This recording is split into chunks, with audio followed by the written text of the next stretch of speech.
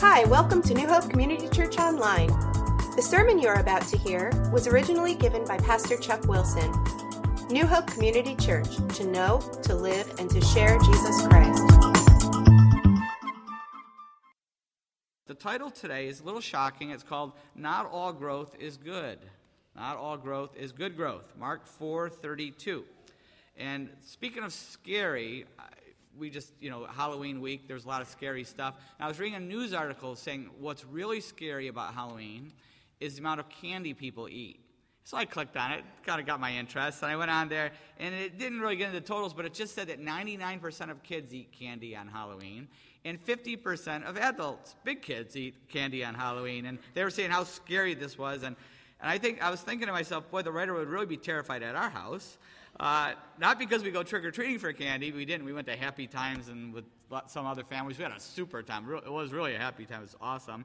But Kim, during the week leading up to trick-or-treating, Kim heard one of our kids say to one of their friends, "So why do you go trick-or-treating?" They're trying to understand because we don't do the trick-or-treating thing. And the friend said to them, "Because we get candy." And our kid, I can't remember which one it was, but they said, "Oh, we get candy all the time." What's the big deal about that? So that's what... We won't go any further with that. Anyway, Jesus tells a really scary story here, though. A really scary story here in Mark chapter 4, and he makes an important point that not all growth is good growth. If you've ever had cancer, I don't have to tell you that. If you already know there's growth that happens in the Bible, cancer cells or cancer tumors. If you ever had a tumor taken on, and a lot of folks here have had that, they grow, they're growing, right? But they can kill you, right? And Grace on the Mercy ships, Grace Antonini on the Mercy ships, sending these pictures back of people that have certain growths, not necessarily cancer, but other growths that they're doing surgery on and fixing their face and taking out these huge, tumors, and it changes their whole body. They look so much better now. The before and after pictures and the stories that we're getting back, that shows you that not all growth is healthy growth. In fact, the unhealthy growth can hurt and even kill us. Not just individuals, but can do that to a church. It can do it to the church. The same is true spiritually as it is physically. We're going to look at what Jesus says about this, but let me pray first. Father, we thank you for bringing Mike and Lori back safely and for the worship. We thank you for each person that you've brought here today. We know that this part of the parable is challenging and even hard to hear in some ways, but we pray that your Spirit would help us to hear. We pray for your mercy and grace, and that we could hear your truth and know the love that's behind what you're saying. We pray that in Jesus' name. Amen. Okay, so Mark 4:30-32. We did it last week, but let's read it again. The parable, this is the final parable here in Mark chapter 4. Jesus is preaching a sermon of a group of parables, and it's the parable of the mustard seed. And again he said, "What shall we say the kingdom of God is like? Or what parable shall we use to describe it? It is like a mustard seed, which is the smallest seed you plant in the ground, yet when planted it grows and becomes the largest of all garden plants, with such big branches that the birds of the air can perch in its branches." Now, we talked about this last week. There's a positive side and a negative side to the parable of the mustard seed. And last week we talked about the positive side, which was the supernatural growth, the small beginning of Christianity. Jesus is killed, 12 loser disciples, and he has the resurrection, the ascension, the Holy Spirit comes. Powerful, the growth of the church throughout the world. Amazing growth. The growth of the kingdom and growth of the church of Jesus Christ. And we also talked about how God will accomplish his purpose in our lives, even though it might look like a mustard seed to us, but God will accomplish his purpose in our lives and for our lives. If you weren't here, get the CD, listen to the podcast, because it's really, I think, a very encouraging promise here from this mustard seed. But there's also a negative side to this parable. Did anybody catch the negative part of it? One person did. Hold on, Nancy. Anybody else get it? The negative. Go ahead, Nancy. What's the negative here? What part of the parable? Don't give it all away, but what did you say? Wait, she came up to me afterwards and said, "How about the the birds, right? She said, how about the birds? I think that's not, there's a negative side. And I said, Nancy, you're 1 week ahead of me. 1 week ahead of me. Don't preach my sermon yet. So the birds are the scary part, the negative side. What do birds represent? Well, we should let the Word of God tell us what the words represent, right? If we back up in the same sermon that Jesus is preaching a few parables ago, he talked about birds. And in fact, in Mark chapter 4, back up to verse 3, look what he said. Listen, a farmer went out to sow his seed. As he was scattering the seed, some fell along the path, and the birds came and ate it up. Then you go down to verses 14 and 15. Verses 14 and 15, the farmer sows the word. Some people are like seed along the path where the word is sown. As soon as they hear it, Satan comes and takes away the word that was sown in them. The birds, it's not a happy thing that the birds are in the branches. The birds represent the negative. They're the negative. It's a warning here that Jesus is giving that even though the church is going to grow in an amazing way, that Satan is going to do his best to cause problems for that church. He's going to try to stop the gospel, and if he can't stop the gospel, he's going to try to penetrate the church of Jesus Christ. It's the same in our life, right? What does Satan try to do? If you're not a Christian, maybe you're not a Christian yet, or remember before you became a Christian, before you put your faith in Jesus Christ, Satan did everything he could to keep us from putting our faith in Christ. That's what he does. Anything he can to distract us and to stop us and plant lies. He'll do anything he can to keep us from coming to Christ. He tries to keep us blinded. He blinds the minds of unbelievers to the light of the gospel, right? 1 Corinthians. Or 2 Corinthians, one of them. Anyway, I'm getting old. But if he can't, once we become a Christian, if he can't stop us from becoming a Christian, once we become a Christian, what does he do? He tries to keep us from growing. He tries to plant the lies in our head and to live the lies, and he tries to keep us from moving forward spiritually. It's the same thing. In fact, there's some really excellent books. I looked out on the shelf to see if they were still there. There's only one left. 2 excellent books based on the Screwtape Letters by C.S. Lewis. Randy Alcorn wrote an updated version. One was called Lord Falgrim's Letters, and then the second one was The Ishbane Conspiracy. Excellent, excellent. First of all, C.S. Lewis, classic Screwtape Letters, but these are even more updated and more applicable, I think, to our lives. The first one is really for adults, the Lord Falgrim's Letter. The second one, the Ishbane Conspiracy, is written for teenagers, but he exposes how Satan works and tries to keep us from becoming a Christian, and then shows how he tries to keep us from moving forward spiritually once we become a Christian. Excellent reading. The kind of books you can't put down. Unfortunately, there's only one left back there, so you're going to have to order it yourself, or we're going to have more on the shelves pretty soon. But Lord Falgrim's Letter and the Ishbane Conspiracy by Randy Alcorn, excellent, brings this out. I want to look at a parallel passage, though, that brings out even more of this, and that is the same passage is in Matthew 13. In Matthew 13, if you want to turn back one book of the Bible. If you're using the Bible that was handed out, it's page 815. But in Matthew 13, 31 to 33, we see the same story told, the same parable. He told them another parable. The kingdom of God is like a mustard seed, which a man took and planted in the field. Though it is the smallest of all your seeds, yet when it grows, it is the largest of garden plants and becomes a tree, so that the birds of the air come and perch in its branches.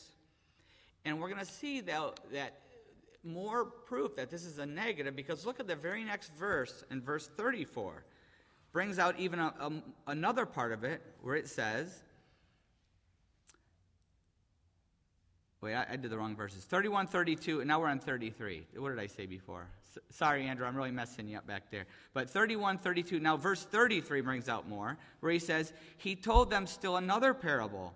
The kingdom of heaven is like yeast that a woman took and mixed into a large amount of flour until it worked all through the dough. All through the dough. Now, birds, some you might want to argue, well, maybe that's not negative, but I believe it is. But the yeast puts an exclamation point on it, because it shows yeast is always negative in Scripture. Always negative in Scripture. When Jesus says, beware the yeast of the Pharisees, what is he talking about?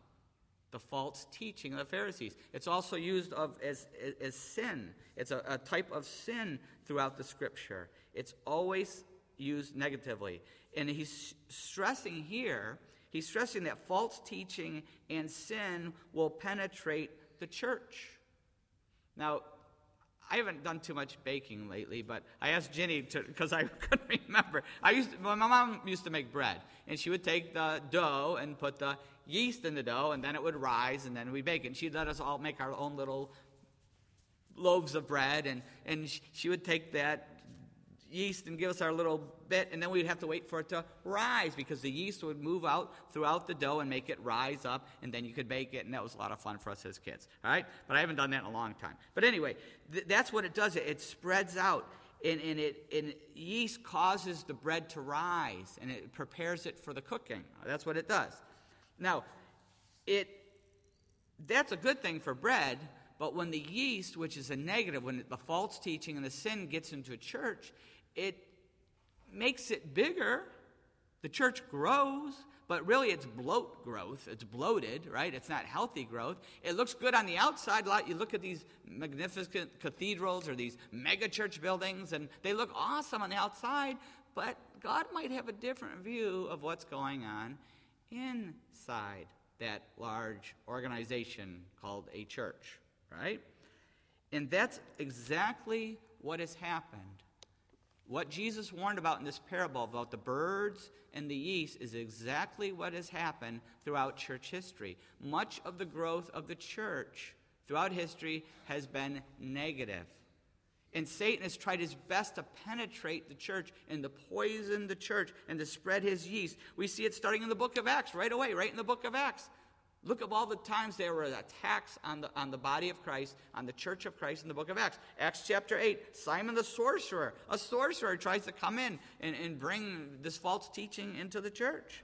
All throughout the epistles, we see that the warnings against false teaching and what could happen. In fact, in I did the wrong one.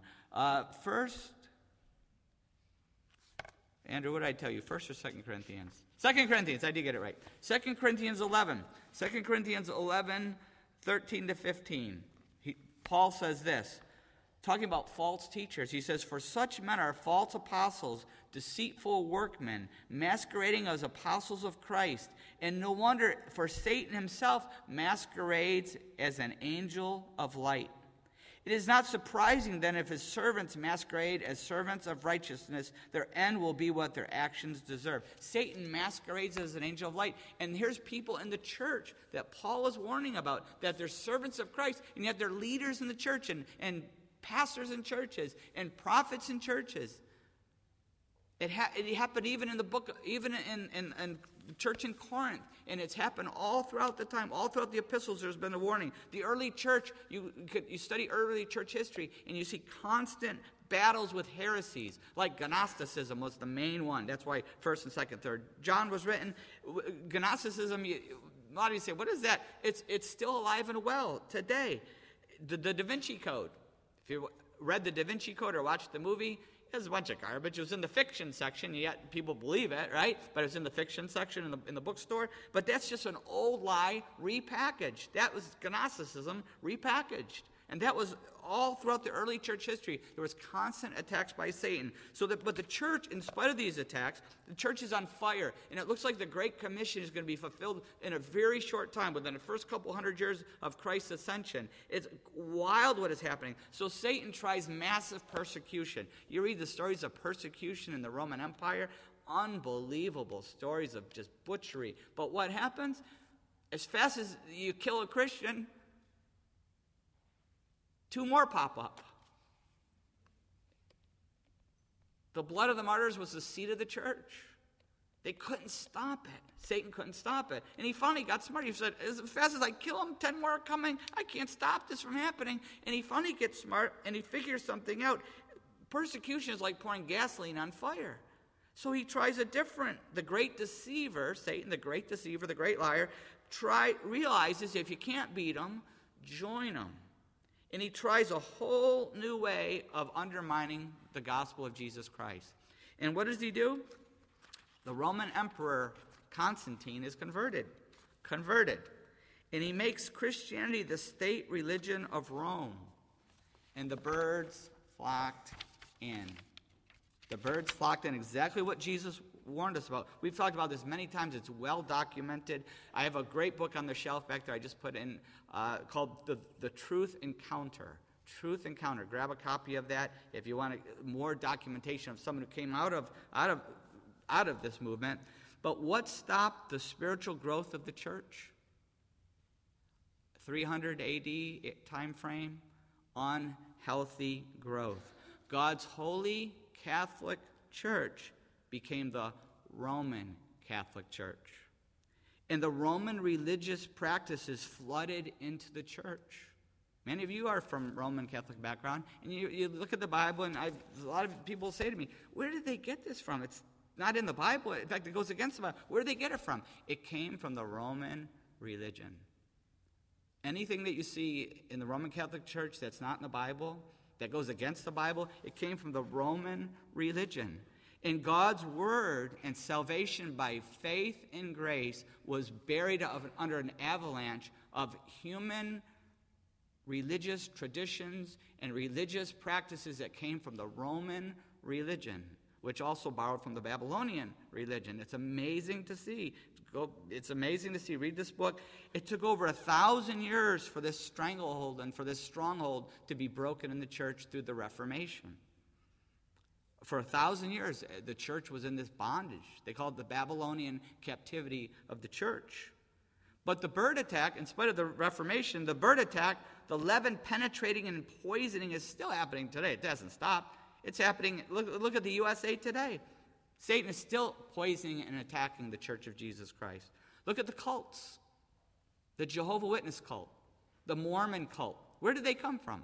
They started in the United States. And these that have gone worldwide, and these lies that have gone worldwide were birthed in the United States. The New Age movement has largely come out of the United States. Some of you have come out of the New Age movement. Know what I'm talking about? The New Age is really an old lie. It's the same garbage just repackaged from the first century. A great book that we have on the back, usually I think I need more copies. So what's the difference? Get that book, looks at all the different world religions and the cults and compares the Bible and Christianity to it. Excellent book. So the lying, the birds, the yeast penetrating still in our country. The Protestant churches, the Protestant movement that came out of the Reformation, that went back to the Bible and back to salvation by faith, back to the Word of God and being freed. The Protestant churches have now become the Protestant mainline churches. And the apostasy has continued. They're no different from what they broke away from. In fact, they're much, much worse. Most mainline Protestant churches are so apostate, there's no relationship to what they used to be. In fact, I can work much more closely with the Roman Catholics now than I can with the mainline Protestant churches. At least the Roman Catholic churches have held on to the moral issues like pro-life movement. I can work with them. The mainline churches have thrown that under the bus. I have more in common with most Roman Catholic priests than I do with most mainline Protestant pastors, because the leaven has come in now, and the birds have come in. And I see the same poison, the same birds, the same leaven creeping into the evangelical church today. It's happening to the evangelical church. Because God keeps bringing a renewal movement. There was the Holy Catholic Church, then the Protestant Church, now the evangelical. God keeps bringing renewal movements into the church.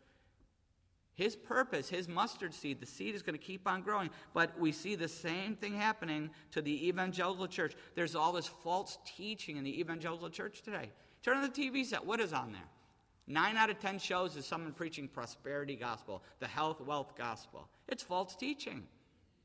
Even though they mention Jesus and they claim to be evangelical, that's just all false teaching. It's a bunch of garbage. The emergent church that's coming with all the young people now, the whole emergent church that's submerging the church. It's a bunch of garbage. It's garbage. The church growth movement has been the main culprit. I was talking to a couple of guys in the lobby this morning about this. The church growth movement has been one of the main culprits of bringing the evangelical church down. Because there was this movement that we have to be seeker sensitive. And I'm not against being seeker-sensitive. We should be seeker-sensitive. But seeker-sensitive should not trump being God-sensitive. But that's what it's done. Seeker-sensitivity is trump being God-sensitive. And many churches preach politically correct, but not biblically correct. Because they don't want to offend anybody. They treat the 10 Commandments like the 10 suggestions. They don't talk about the blood of Jesus Christ. I remember reading people saying, experts saying, don't ever talk about the blood of Jesus. You'll offend people. Nobody wants to hear about blood anymore. Well, guess what? Without the blood of Christ Jesus, there's no remission of sin. You can't preach the gospel without blood. There, I put it out there. Blood, blood, blood. All right, there, I did. All right. Although in our culture, I guess it's not a big deal with all the vampire stuff, about it. But anyway, that's a whole other thing. I don't want to get off on that one. But they rarely mention sin. In the whole church growth marketing strategy, there's very little talk about sin or repentance. Just believe. Just take your forgiveness. Just believe. Everything's good. I believe in belief, faith, but there's no forgiveness without repentance. That's what starts it. It's repentance, then the forgiveness. That's how we receive the love of Jesus Christ, through that. And so these evangelical churches don't teach that Jesus is the only way. They've done surveys, and half the people in these churches don't believe Jesus is the only way. You know why? Because the pastors don't preach it. They don't preach it because that would be offensive. That would be offensive to teach that Jesus is the only way. And you don't want to offend people. They know better than Jesus, who said, John 14:6, I am the way and the truth and the life. No one comes to the Father except through me. See, these church growth experts know better than Jesus, don't they? So what are we getting? We're getting these churches that are bloated. They're growing. How? Stealing people from other churches? They're growing, but they aren't preaching the truth. I'm not saying, God's Spirit is working in some amazing churches, and it's awesome. Pastors preach faithfully and truly, and they're growing and reaching people. But the vast majority, statistically, 98% of church growth is stealing people from other churches. Did you know that? Even the massive mega church movements, 98% of their growth is taking people from another church. I remember when I first read that, I was in a very large church in New England, and we were growing fast. We were really growing. One of my jobs was the evangelism pastor, and I remember reading that and saying, well, that's not true of our church. We're getting people saved all the time. And we were seeing people saved. But I said, well, I'm just going to double check. So I went and checked our church growth, and I looked through all the people that have come in the last couple years, and I started figuring out where they came from. Did they become a Christian, or did they come from another church? We did way better. We were only 96% stealing. 96% of our growth. And we were all happy. We were proud of our church. 96% of our growth was taking someone from another church. 4%, we doubled the average, right? But 4% became Christians in the ministry. That's what's happening in America. We're just reshuffling Christians. We're just training the churches that aren't don't have as good of a worship team or as good of a youth group. And so we have these churches where we are very careful. Once again, back to the birds, back to the leaven. Some of my very good friends, pastors, they never mention hell. Oh, I don't want to offend anybody. They tell me that. And these are really solid evangelical churches. They just mention heaven. And I challenge these guys. I said, listen, so you're saying you know better than Jesus? Because Jesus mentioned hell 27 times in the New Testament. He talked about hell more than he talked about heaven. Did you know that? Twice as much he talked about hell. Why? Because he created it for Satan and his angels, and he didn't want anybody to go there. So when we don't talk about hell, we're trying to grow our church in a way that Jesus is opposed to. We know better than Jesus. He didn't want us to go there. That's why Jesus died on the cross. That's what communion is all about. That's why we have communion, because Jesus didn't want us to go to hell. He came and died a horrible death in our place because he loved us so much. He didn't want us there, and he came and died on the cross for us. And look at what Jesus says right after the parable of back in Matthew chapter 13. Look what he says right after that parable of the mustard seed and the yeast. Look what he says. the parable of the weeds explained, which he did the weeds a little earlier, but he explains it to his disciples. Then he left the crowd and went into a house. His disciples came to him and said, "Explain to us the parable of the weeds in the field," verse 36. Verse 37, he answered, "The one who sowed the good seed is the Son of Man. The field is the world, and the good seed stands for the sons of the kingdom. The weeds are the sons of the evil one, and the enemy who sows them is the devil. The harvest is the end of the age, and the harvesters are angels." Are we getting that? We're either a son of Jesus Christ or we're a son of the devil. There's no middle ground. That's what we are. As the weeds are pulled up and burned in the fire, so it will be at the end of the age. The Son of Man will send out his angels, and they will weed out of his kingdom everything that causes sin and all who do evil. They will throw them into the fiery furnace, where there will be weeping and gnashing of teeth. Then the righteous will shine like the sun in the kingdom of their Father. He who has ears to hear, let him hear. I told you it was a negative side of the mustard seed. As we get ready for communion today, how is God speaking to us? Maybe we're a Christian today and we are thinking, okay, what is God saying to me? How has Satan penetrated our lives? What yeast, what unhealthy growth is happening in our life? Because not all growth is from God. We see it, and I experience it all the time. Someone could be blessed with a job that makes them a lot of money, or blessed with super finances, and I've seen it happen. It's growth, and yet that person becomes so focused on that job that they don't grow spiritually. They get so focused on the material things that they've been blessed with that they get focused on that, and they don't grow spiritually because the focus is wrong, and they drift away, or they never grow spiritually because of that blessing that they've had. Or someone is blessed with a special ability and a special talent. I'll use sports.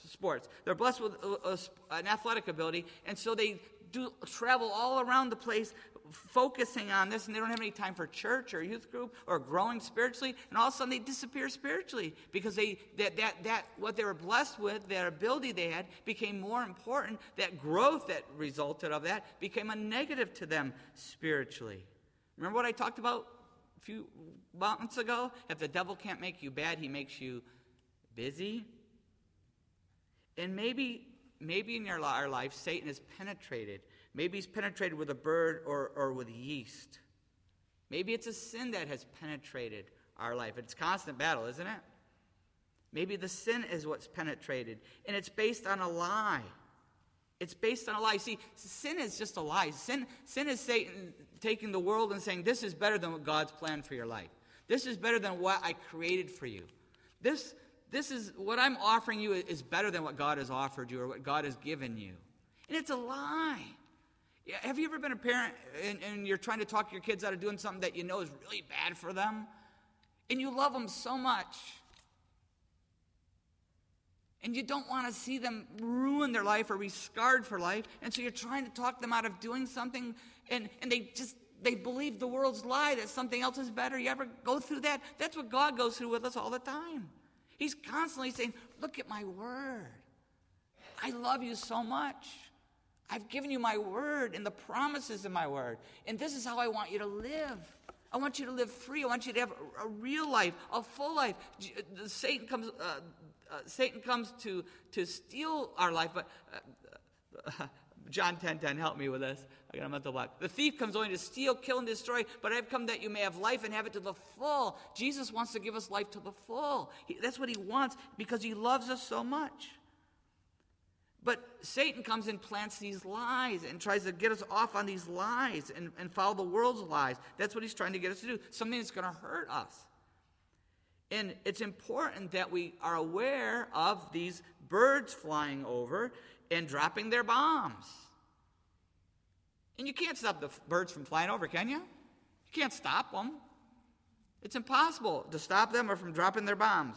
Those thoughts, those temptations, those distractions, they're going to come. There's no way you can stop it. The temptations, the thoughts, the distractions, you can't stop them. But what we can do is keep the birds from building their nest. You can't stop them from flying over, but you can stop them from building a nest, from forming that stronghold. On the farm, we had something called cherry bombs. We had these orchards of cherry trees, and the birds would come into those trees and start to eat the fruit and steal the fruit. We saw it as stealing. They thought that was theirs. And so what my dad would do is we had these cherry bombs. They were like probably close to an M80. They're pretty powerful firecracker, right? And they would be wound into a string that you light the bottom of the string. It would start burning up the string. You'd hang it out in the orchard. You guys use them?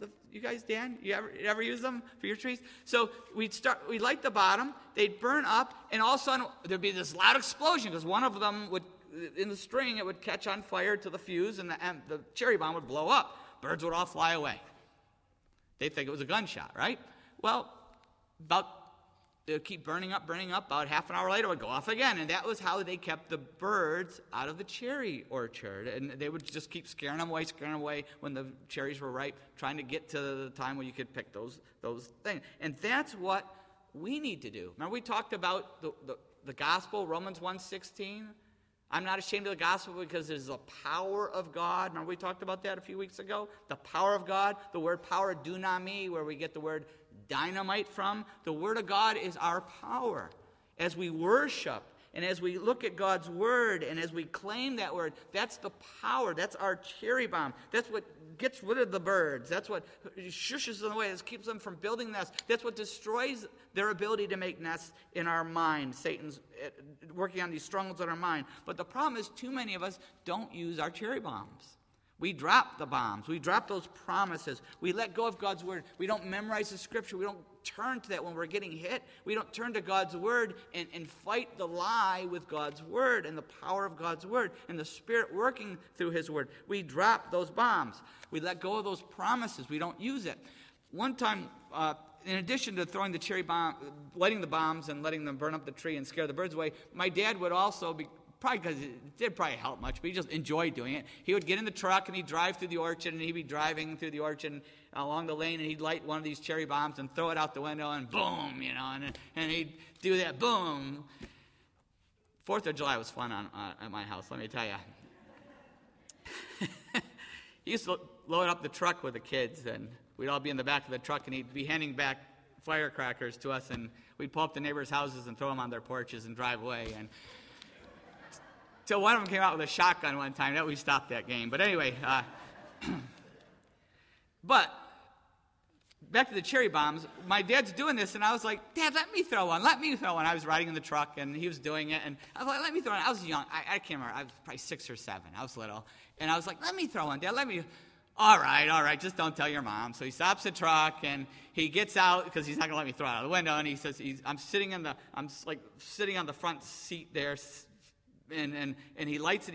He opens the door, and he's going to light it. And I want you to just throw it, okay? Just throw it. Okay. I'm in the truck. He's standing next to the door there, and he lights the cherry bomb. And it looked so easy when he did it, but as soon as he lit that bomb, I got all shaky, and I dropped it, in the truck. And I just remember my dad throwing me across the truck. I hit the other door, bounced off it. He dove out of the way, and it was like this kaboom. You ever see that movie Saving Private Ryan, where he can't hear at the end, the bomb went off, and he's staggering around and can't hear anything, and everybody's shouting at him?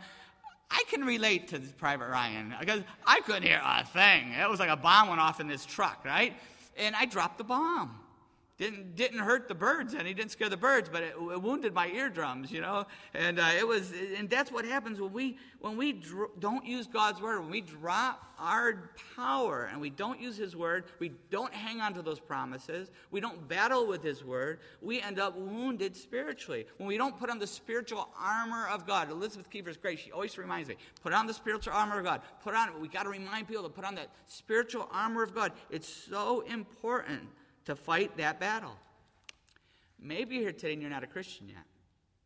Maybe Satan, the big bird, has kept you from putting your faith in Jesus Christ. He's been telling you lies. He's been distracting. He's been doing anything he can to keep you from putting your faith in Jesus Christ. He hates to lose any one of us. But today is the day that you act on God's love. John 3:16, for God so loved the world that he gave his one and only Son, that whoever believes in him shall not perish but have eternal life. How do we get eternal life? Not by being good enough, not by following religious practices, not by following rituals. We get eternal life by believing, by putting our faith in Jesus Christ, by acting on the love of God. God loved us so much that he gave his only Son. That's what this communion is all about. He gave his Son to die on the cross in our place. That's why Jesus died, because God loved us.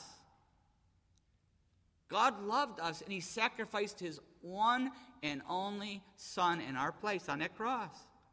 And God's not the only one who loved us, but his Son Jesus loved us. Romans 5:8. Romans 5:8 says, but God demonstrates his own love for us in this: while we were still sinners, Christ died for us. He loved us so much that he died in our place. While we were still sinners, while we were still his enemies, he died in our place. Why? Because he wants to set us free, and he wants to give us a life that he's always wanted for us. Not a life built on lies, but a life built on the truth of God's word. Have you ever put your faith in Jesus Christ? Have you taken that step of faith? And if you've taken that step of faith, is there anything in our life that needs to be cut out, to be cleaned up? Because that's what communion is all about, remembering the sacrifice of Christ and purifying ourselves so that we can commune with God and stay in close relationship with God. That's what it's all about. 1 Corinthians 5. I want to look at a couple verses on communion real quick. First of all, in 1 Corinthians 5, he says, verse 5, verse 6 says, your boasting is not good. Don't you know that a little yeast works through the whole batch of dough? Get rid of the old yeast, that you may be a new batch without yeast, as you really are. For Christ, our Passover lamb, has been sacrificed. Tying together the yeast and the sin with the Passover lamb. Then we go ahead a few chapters to 1 Corinthians 11. Let's connect the dots here. Communion is a time to reconnect. It's a time to repent, to renounce the garbage in our life, to resist and to renew. Repenting, renouncing, resisting, and renewing. That's how we reconnect with God. And in 1 Corinthians 11, Paul says, for I received from the Lord what I also passed on to you. The Lord Jesus, on the night he was betrayed, took bread, and when he had given thanks, he broke it and said, this is my body, which is for you. Do this in remembrance of me. In the same way, after supper, he took the cup, saying, this cup is the new covenant in my blood. Do this whenever you drink it in remembrance of me. For whenever you eat this bread and drink this cup, you proclaim the Lord's death until he comes. Therefore, whoever eats the bread or drinks the cup of the Lord in an unworthy manner will be guilty of sinning against the body and blood of the Lord. A man ought to examine himself before he eats of the bread and drinks of the cup. For anyone who eats and drinks without recognizing the body of the Lord eats and drinks judgment on himself. That is why many among you are weak and sick, and a number of you have fallen asleep.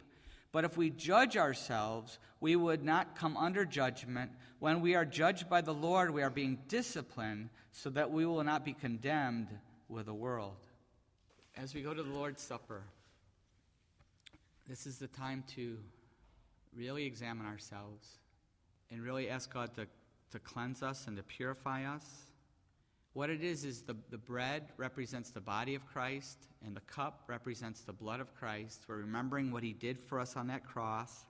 We're just going to open it up in a little bit with some quiet time and some music, and when you're ready, just come up and take the bread and the cup, your own cup, and you can go back to your seat and take it alone. You can take it with your family, with someone else. However God leads you to take this.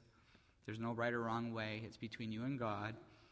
But here's when we shouldn't take it. If there's something in our life where we say, God, you can't have it. Not because we sin, we all sin. But this is something, God, I'm not going to give to you. I'm not going to repent of it. Don't take the Lord's Supper. Wait till you're ready to repent. Or if you're not a Christian yet and you're not ready to take that step, then wait. But I hope everybody here is able to give something up to God, or even giving your life to Him and becoming a Christian so that you can commune with Him not just today but every day. Let me pray. Let's close this in prayer. As we go to this time of prayer, let's take time to talk to God. Maybe you're here today and you've never put your faith in Jesus Christ.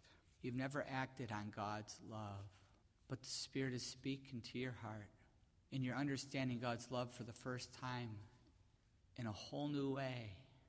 That God isn't someone that we're to fear, but He's someone that we're to turn to and to give our sin up to and to ask for forgiveness, and that He loves us and He wants to change us and He wants to save us. He wants us to be with us, and He wants us to be with Him in heaven someday, forever.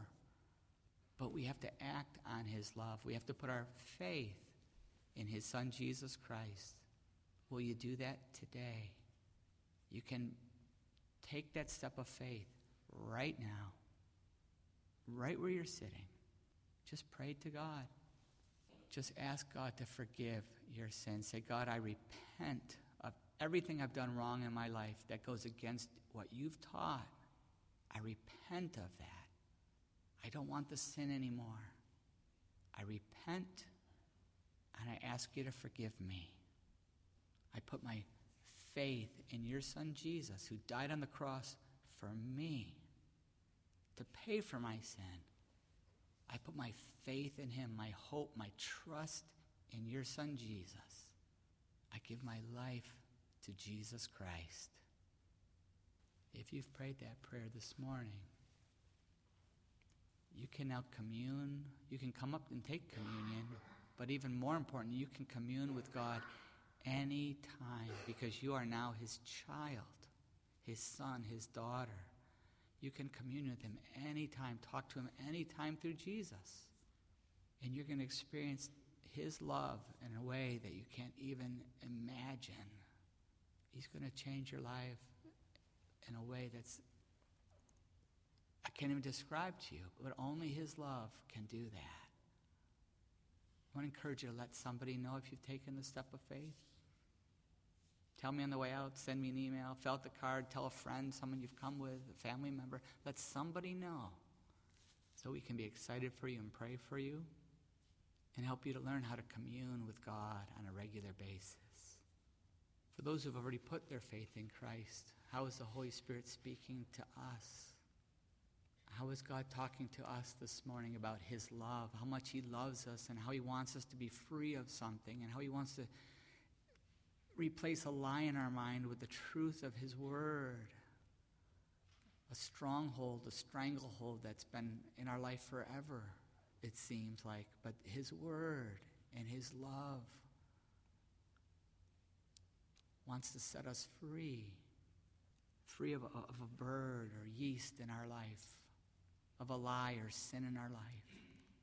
Let's take this time of communion to surrender that to God and to commit whatever we have to commit. Maybe it's a committing to saying, I'm going to share this struggle with somebody. I need help with this.